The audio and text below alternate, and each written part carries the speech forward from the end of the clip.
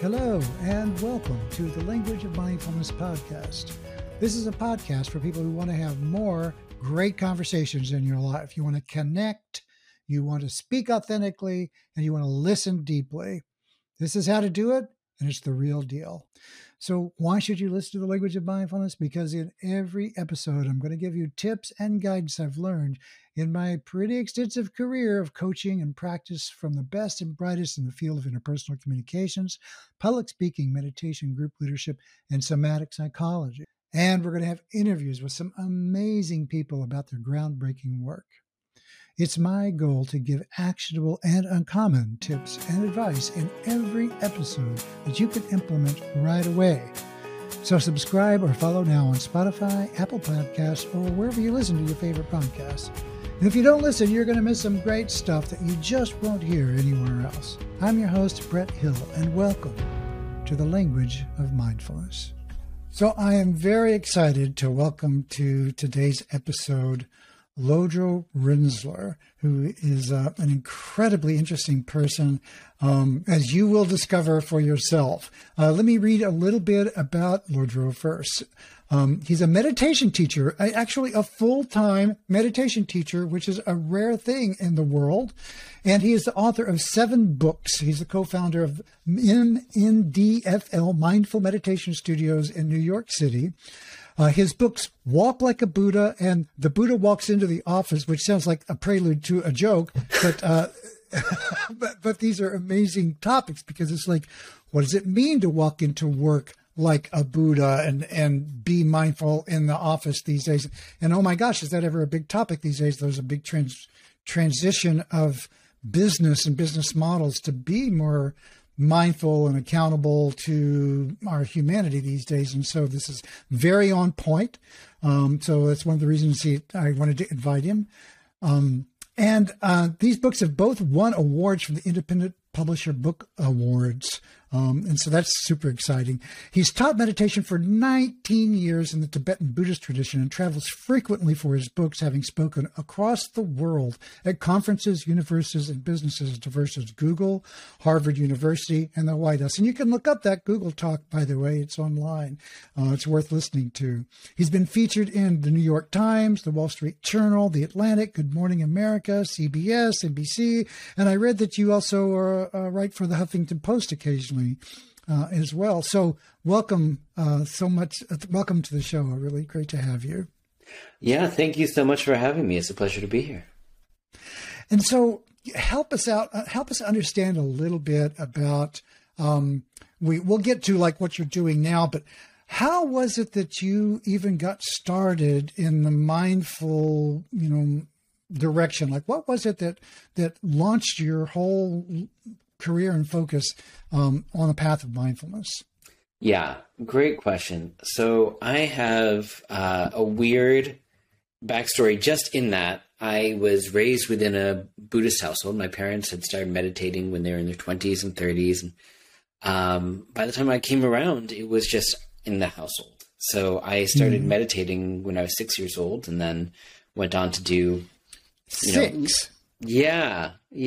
How do you get what did this look like? It was like, hey, Mom and Dad, what are you doing? I'm just going to sit down next to you and do that. Or was it Mom and Dad coming to you and saying, hey, Lodro, sit down and try this and see what it's like? I mean, how do you get a 6-year-old to do this? Yeah, it was very much just in the air. And, I often get that question because I was raised in this Buddhist household and by meditators and things like that.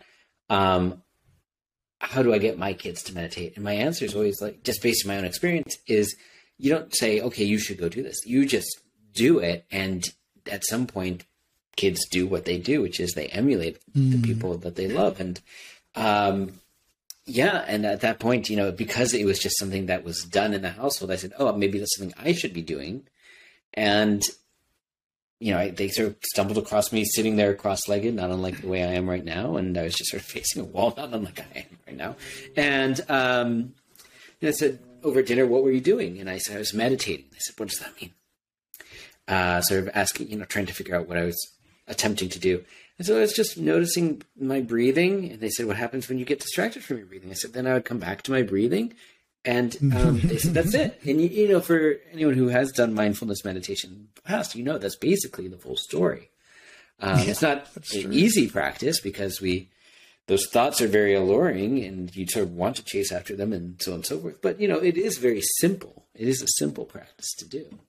So I did start at that young age, and then I started doing like weekend retreats, things like that, when I was about 11, and it sort of continued on in that direction. So by the time I was at university, I was running a little meditation group, and people were coming and they didn't know how to meditate. And my own naivete, I said, I just assumed everyone would know if they were coming to a meditation group what they should be doing.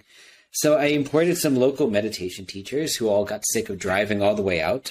And they basically, as a result, said, you know, you've gone through enough of these retreats and prerequisites for a teacher training. Why don't you go do a teacher training so that you can give the instruction here? And that's how I got going when I was 18 years old, you know, as a baby. I, in many ways, was not a fully formed adult. But I did understand this one thing, and I could articulate this one thing to some degree. And I've done many other teacher trainings since, and I continue to study with excellent teachers and refine my ability to transmit these teachings. But, you know, I think that was where it really started, was at a very young age. And you stayed with it. It's like you started young, and as you matured and, you know, kind of unlocked the world as, oh my gosh, now I'm a waking, walking adult in the world, rather than now it's like, oh, I've got to go find a real job. Somehow you kept going with mindfulness and teaching meditation as what you're doing as an adult. Yeah. You know, I think I had my teenage rebellion at one point or another where, you know, I said, well, what about, you know, Judaism? What about Christianity? And I was a religious studies major at university because I did want to sort of understand them more, but I never really strayed too far away from this practice because it was so helpful for me personally. And then after college, I sort of was I served as the executive director for a Buddhist nonprofit, and then helped them miraculously out of some of the debt that they were carrying. So they said, well, why don't you go do fundraising for all these Buddhist nonprofits? I did that for a while, and I sort of bounced around, but at the end of the day, that sort of through line of just trying to make the meditation teachings accessible to people was the thing that went out, and it became a very unique thing of, okay, well, maybe that means I'm teaching it more.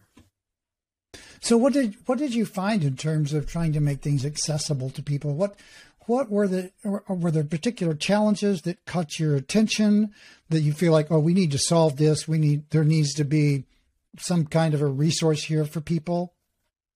Yeah, I mean, it's taken myriad forms over the years for sure. I would say in our current state, this has sort of been a long-standing gripe of mine, that I do feel like there's a bit of a re-education that needs to happen for many people around meditation. I'm sure you found this yourself, where, you know, people come in and they say, well, I can't do it because I have thoughts. Well, that's not the point. The point isn't to get rid of thoughts. Oops. Right. You know, I have too many thoughts. Everyone else is sitting there looking completely peaceful, and I'm fidgety, so that means I'm bad at it. And a lot of the like, well, I should feel completely relaxed, you know, all the time. It should feel like I just got a massage after. None of that is actually necessarily true. You know, people can have the experience where they sit down to meditate, and then within a few moments, they feel like there's a waterfall of thoughts, one after another, just bombarding them. And it's not like meditation unleashed that. It's been happening all along, but now we're paying attention to it. And now we're saying, oh, I don't know if I want to pay attention to it. So I think there is a little bit of hand-holding and education around this, where it's like, that's completely normal. That's a completely normal thing to experience. And can we continue to sort of persevere until that waterfall eventually becomes a little bit less overwhelming, maybe more like a stream or a river? Sometimes we get yanked away, but we actually have the ability to ground ourselves and stay upright and to take control of the situation. And, you know, we don't have to get into it right away, but, you know, as I've been recently talking about, like taking back our mind, taking back the sort of control of, oh, I don't have to get swept up by every thought that emerges. I can actually make the choice to come back to the present moment more. And so like the practice then of someone starting out and then they become aware of their thoughts and hopefully, you know, their thoughts are saying, oh, I'm having these thoughts, I'm having these feelings, and that not necessarily being the most pleasant experience for some people. and maybe judging that and then backing off because of that and going, I'm no good at this. So what do you tell someone who's having that experience? It entirely depends on who it is, of course. But I mean, when I said the normalization aspect, that's a big part of it. That, I always joke when I lead a meditation class and I ask for questions at the end, I assure people that 98% of the time, I'm just going to say, well, that's completely normal. And 2% of the time I'll say, let's just chat a little after class. But it's even less of that. It really is, most of the time, it's just like, oh yeah, you're falling asleep a little bit in meditation. That's very normal. You probably hold your body in a lot of tension throughout the day, and this is the only time you've relaxed it. That's a normal thing. Yeah, it's totally normal for you to have 10,000 thoughts at once. Like, that is something that the mind does. Has anyone else ever had that in meditation? Every hand will go up. It is just like, it's a large part of this is the normalization of just what you're going through is not a big deal. But there is some element here of saying it does get better over time.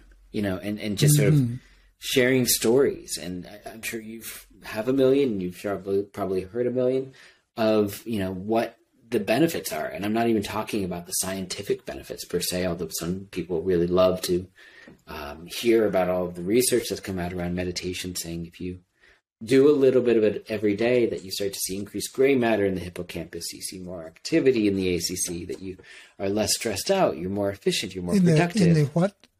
You said activity in the what? ACC. Yeah. Which is?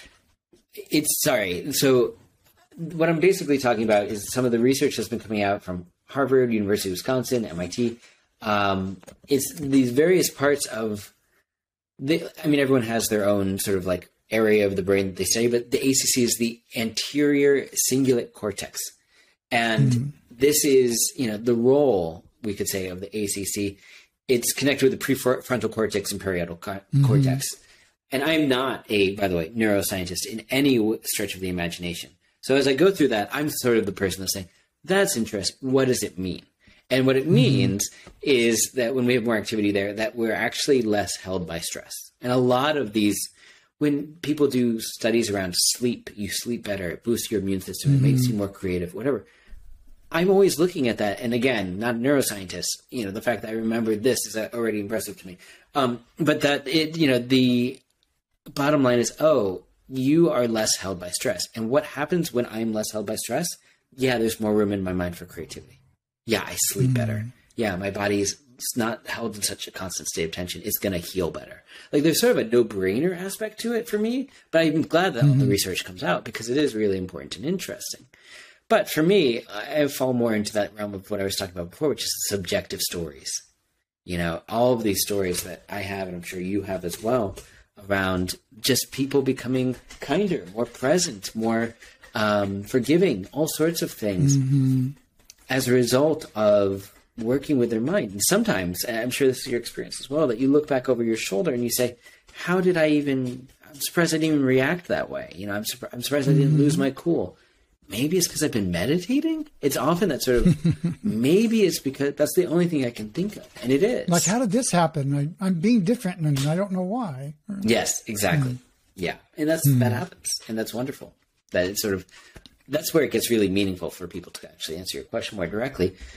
They say, look, I have a situation where I was less reactive. I was more forgiving. I was kinder. I was, able to release some of the anxiety I was holding, whatever it might be. And it's no longer someone sitting in the front of the room telling me this is what you're going to experience. It's me saying, there is real benefit to this practice. I know it in my bones. So how long does it take for someone, you think, to get to a place where they have an experience like a direct positive, oh my God, my behavior is different now and I like it? How much work does it take to kind of get there? Because what I'm hearing you say is there's sort of an arc. There's sort of like, what is this? I'm going to get started. Oh my God, I'm a mess inside. I don't really like going into this swamp. But with some practice, eventually things settle down long enough that you begin to change your neurology to a degree where you can actually have a different experience. Yeah. So about how much effort is involved with that? Yeah, I often equate it to picking up a musical instrument. You know, in the same way, I'm not talented musically, personally, but I have a lot of friends who are, and, you know, they can pick up a musical instrument and they actually pick it up pretty quickly. Most people, when it comes to meditation, are like me with music, where it's a sense of you pick it up and you pick it up once and you put it down and you try it again a week later. It's going to still feel a little awkward. You pick it up a month later, it's still a little awkward. But if we pick it up a little bit every day, we start to actually get some feel to it. We're like, oh, I'm supposed to hold a violin like this. Okay, this is where it rests. This is where I put my fingers. This is how I hold a bow. And when I do that and it becomes more familiar, all of a sudden it's not complicated for me to play simple notes or simple scales or simple songs. And it progresses, and before I know it, I'm playing Beethoven or Bach. But I don't even know how I got there. It's just I've been, you know, picking up this thing for 10 minutes a day. Same thing with meditation. We get out of it what we put into it. So this is also part of that re-education campaign I was telling you about. That people think, oh, I should be able to sit down once and then I either get the benefits or I don't. And that is like picking up a violin once and be like, why can't I play beautiful music? Because we haven't learned the skill set yet. Here we're just learning to work with the mind as opposed to learning to work with our body. And just like any other training, a musical instrument, learning a language, a physical discipline like karate, you know, the more we sort of show up day in, day out, the easier it becomes for it to just feel embodied. So for anyone who's done any of those other skill sets, it's exactly like that. And it's just, I suppose, you know, I have a colleague and a mentor who, his partner was telling me at one point that in a large crowd, someone goes, how long until I see the benefits of meditation? And having received this question over and over again, over his many decades of teaching, this person sort of broke out of character and just looked at him and goes, you? 2 weeks, and then went on to the next question. And I love that because people want that answer. They want to know, but just give me like an exact thing. And it reminds me, you know, not to go too far off topic, but, you know, I had a lot of meditation students come to me at the very beginning of the pandemic, and they're like, how long is this going to go on for? Like somehow I, as the meditation teacher, also secretly had, you know, a lot of degrees in virology. Yeah, right. So like I would just know. And it was always this interesting thing of being like, well, we don't know. And could we get used to the not knowing? Could we actually just sort of open to that experience? And it's the same thing here where it's like, we don't necessarily, I mean, the science would have us say, okay, 6 to 8 weeks, you meditate 10 minutes a day, you're going to see changes in the brain chemistry. That's cool. That's great. But I've also seen people say, oh, it's been 3 weeks and I feel really different. Or you mentioned Mindful, the network of meditation studios I co-founded. You know, we would run something where it was, we were like, how do we get people meditating regularly? And we were like, well, we live in a capitalistic society. Let's incentivize them financially. So if you came 30 days in a row, you had your first month membership. It was very inexpensive. If you came 30 days in a row, you get your next month membership half off. That's very interesting. So we would have people say, okay, you know, if I'm going to get serious about it, you know, and I could save some money too, let me do it. And they would do it. And lo and behold, they would feel transformed after that month of just coming to a regular class every single day and actually making that a part of their life.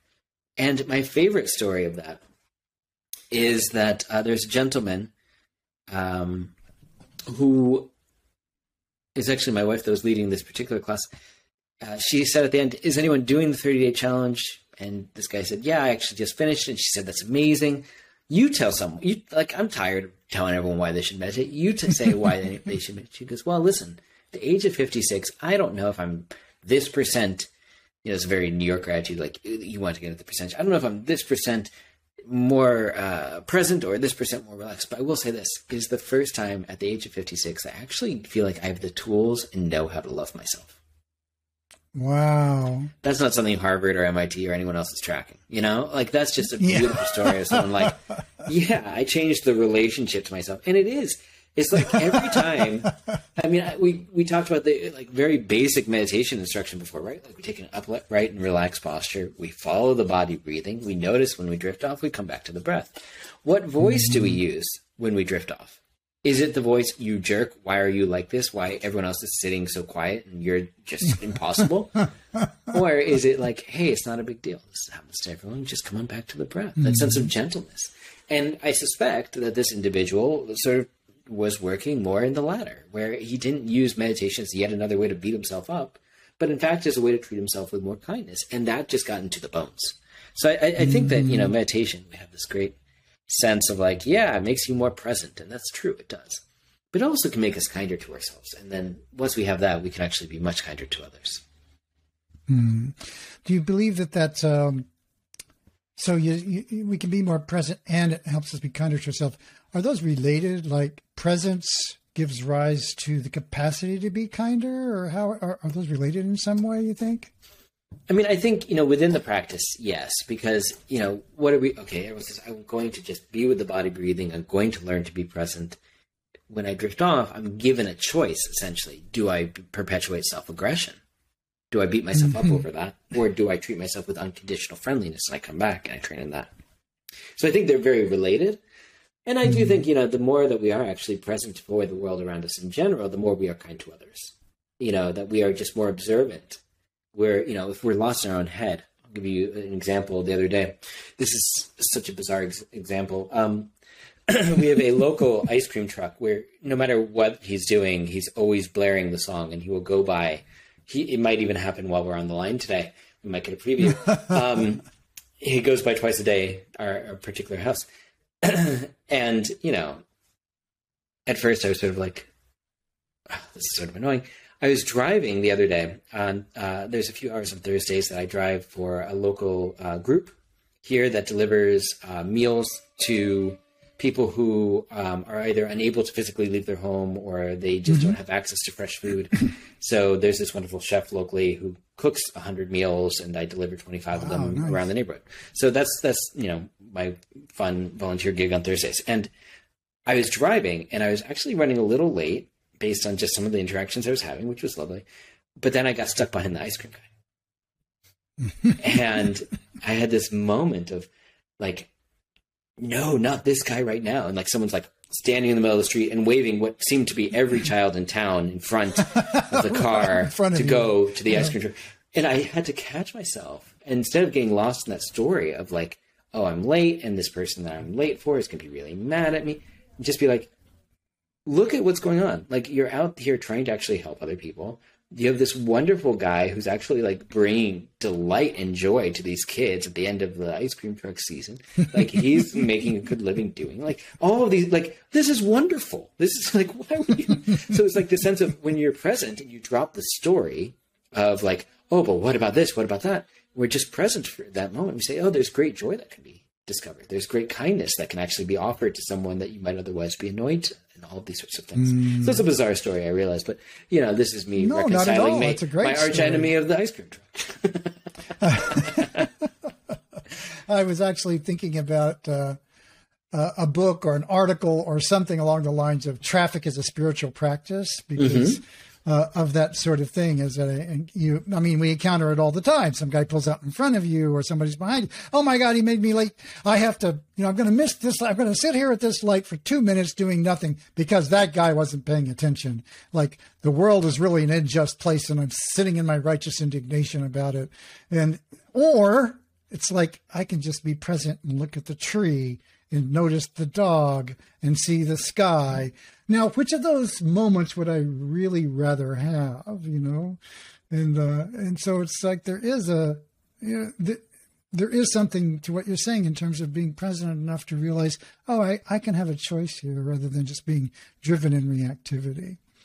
So I really fully appreciate your point of view, particularly the kids and ice cream. I mean, what could be more fun, right, than that if you can get into the spirit of it? That's exactly right. And then at the same time, it can be annoying. And what we're talking about right now is like, what choices do we make with our mind? And I was on the line with a meditation student earlier today, and we were just sort of talking about, you know, just some of the ways that she treats herself. And she was sort of saying, well, this happens to me and that happens to me. And I was like, but who determined that? And she goes, well, it's me. It's me telling myself these stories. And in that moment, she realized, like, oh, the beauty of meditation is that she's making certain choices with her mind, and she's starting to notice them. And maybe I don't have to make the choices that actually keep me trapped in doubt or trapped in fear and all of these sorts of things. So, you know, not to keep bouncing among stories, but I do think that this is a really good realization that once we start meditating, we say, oh, anxiety, for example, isn't something that just happens to me. It's something that I say, oh, I'm going to choose to spend a lot of my day lost in what if stories, lost in, it's going to go like this, and then everything's going to be horrible, and so on and so forth. Or we choose, as you just said, to acknowledge those stories, to come back to the present, and within the present moment, fear doesn't exist in the present moment. I mean, maybe if you literally live somewhere where someone jumps out from behind a tree every minute, you have some fear. But, like for many people, I'll say, for many people who are not in deeply traumatic situations, that there is this element of we can have the ability to relax, but we often perpetuate whatever suffering and stress comes up in such a way that we hold ourselves in a state of anxiety. So, your landlord knocks on the door and says, rent has been due, what's going on? And that is a stressful situation. I do not deny it. It is different than then spending every day and all hours of that day until you pay the rent saying, well, this person's wrong and I'm right. And here's what's going to go happen. Here's why everything's shit and all of that. The landlord didn't ask you to do that. He just asked you to deliver the money. He didn't ask you to cause yourself constant stories that keep you locked in anxiety until you did so. That is you that is doing that. So I think there's something around taking ownership of our own minds here, where we actually do need to start to think about like the choices we make, and can we make better choices so that we don't keep ourselves locked in pain? Because no one else is asking us to do it. It's just us that's doing that. Yeah, but first you have to be able to make a choice, right? So there's like, how is it that mindfulness can help you be in that place? Yeah. So what we talked about earlier in the formal mindfulness practice, and I should define some terms here. Let me jump back a moment. When we talk about mindfulness, as you know, often in the West, we're talking about being present to what's currently occurring without judgment, which is, those last two words are actually significant. We can come back to them. But, the way that we cultivate mindfulness is there's myriad ways, but a lot of them can be reinforced, let's say, and the foundation can be built to be mindful in other ways of our life if we're doing mindfulness meditation. And I'll come back to what mindfulness meditation, I'll just stay on course. So that's what the meditation that we were talking about that I started doing when I was a kid, right? That sense of like, okay, I'm with the breath. I acknowledge when I drift off into what if thinking or thoughts about what's going to happen with the landlord or whatever. And then I come back to my breath. I acknowledge the thought. I come back to the breath. That's why all these studies are like, yeah, we're retraining, rewiring the brain, creating new neural pathways that say, I don't have to chase after every anxiety-producing thought that comes up. That's really helpful in the rest of my life. So when we do want to do mindfulness as other activities, we want to do mindful eating, we want to do a mindful walk, we want to be mindfully in conversation with our loved one, we're more able to be present, and we're more able to notice that we've drifted off and we start thinking about other things and we come back because we've trained the mind to do that already.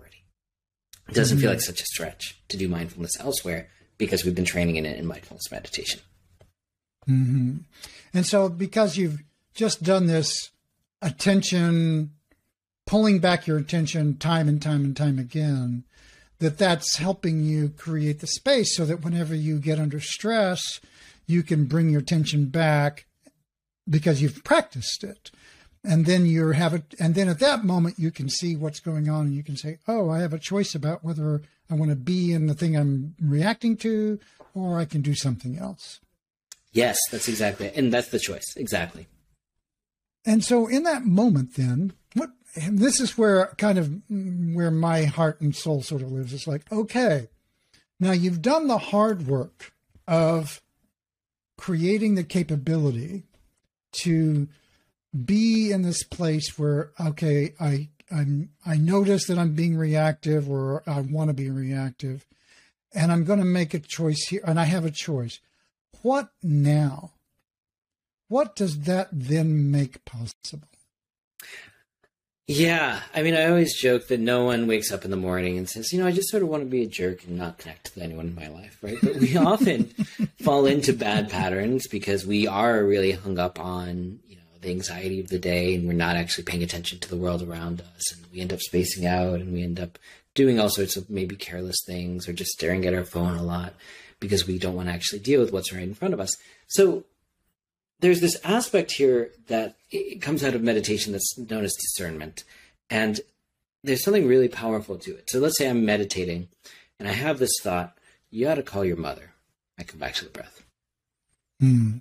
You really should call your mother. You're horrible, so you never call her. No, come back to the breath. Well, if you were going to call her, what would you even talk about right now? Come back to the breath. And we do that. Maybe this is one day. Maybe this is over the course of this week, of a week, it comes up multiple times. We end up at some point getting up off the meditation cushion and saying, yeah, maybe I should actually call my mother. That's something I want to do. Or a better example would be, you sleep in late and you're very groggy as you're sitting there meditating. You say, oh my gosh, I shouldn't keep staying up so late. And after a certain number of days like that, you might similarly say, I want to make a change and I want to cut down on that. So we start to learn what aspects of our life we want to cultivate more of a relationship to and which ones we want to cut out or perhaps even reject or cut down on. And just by getting to know the mind better, we're actually starting to make those better choices more naturally. Mm-hmm. It just starts to inform the activity. The aspiration of, oh yeah, I should do that, becomes the activity of actually following through. I love that very much because, it sort of brings into focus that the what to do becomes clear from when you land in more of what's true for you and you get more in touch with your actual experience in the moment than sometimes what you ought to be doing. Because a lot of times people, and when I'm a coach, some people can, what should I be doing? And of course, as a mindfulness coach, discover what you should be doing is getting more in touch with who you are. And then what you should be doing just sort of reveals itself. And so I think you just said that in a very elegant way. Yeah. But I mean, that's a beautiful thing to encourage people to do, because I think that same sort of thing we were talking about around the pandemic, when is this going to be over? People want the solid answer. And yet, of course, to turn to someone and actually sort of reflect back that we have a lot of answers within us, that we actually do possess wisdom inside of us that we can contact. And meditation, it's very helpful for that. It helps us get out of the neurotic mind that's always trying to ruminate about what could go wrong, and to just be present and open enough that we start to see what could be skillful and helpful. Mm-hmm. Mm-hmm. And that's, it's sort of like within us is this resource that can help us be skillful and helpful, and we just need to access it. And what kind of a world would it be? How would it improve your world and the world around you if we could just connect more to that? So that's a beautiful ambition and motivation. I mean, there's the old Dalai Lama quote of saying that there would be peace in a generation if every 8-year-old learned how to meditate. And I think that's about right. It's not even like that they would all start beaming light out of their eyes or anything. It's just that they would stop creating so much harm for themselves and others. And that's a big part of it.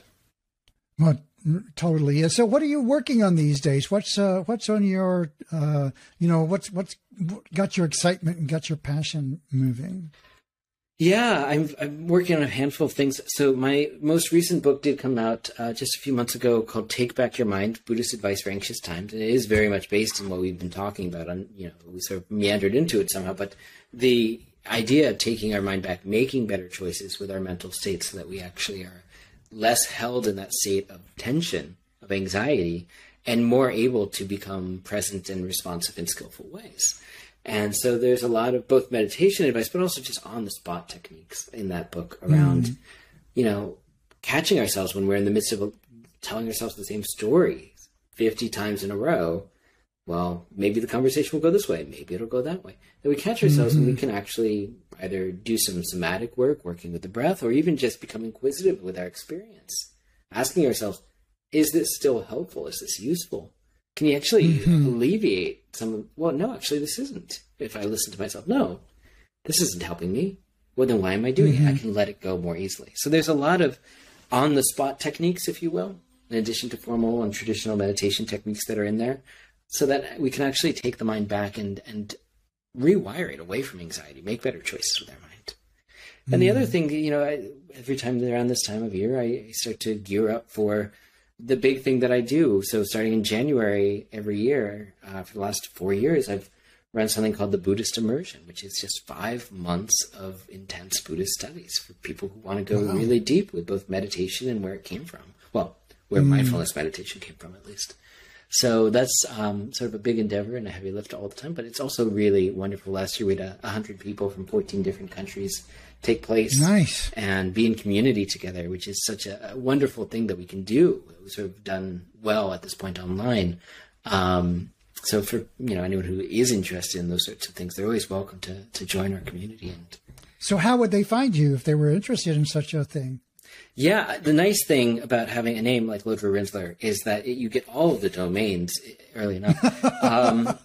So, LodroRinzler.com has all of that information about the book and about the courses, and also offering a free course that's in between now and then, which is just sort of that people can get a good taste of meditation. If they're new to meditation, that's a good one for them.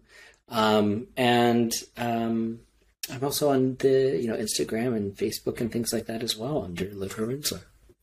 I'll put all those links in the show great. notes as well for people to look you up. I've had such a good time talking with you. It's been so fun. I have as well. well. I really appreciate your work and want to encourage our audience to go out and check out the book, look him up on his website and the links below. And thank you so much for joining us on the Language of Mindfulness. I really appreciate it. Thank you for having me. It's been real fun. Thanks. So that's a wrap on today's edition of the Language of Mindfulness podcast. We hope you've enjoyed it. If so, please leave us a review on iTunes and follow along on whatever podcast platform you're listening on. We'd really appreciate it. And check us out at languageofmindfulness.com, where you can sign up for a free coaching session. And because we get so many questions on this, you can access how to start a mindfulness meditation practice at languageofmindfulness.com/now. Thanks a ton, and we're looking forward to a lot of great new content coming up as well. Have a great one and stay present.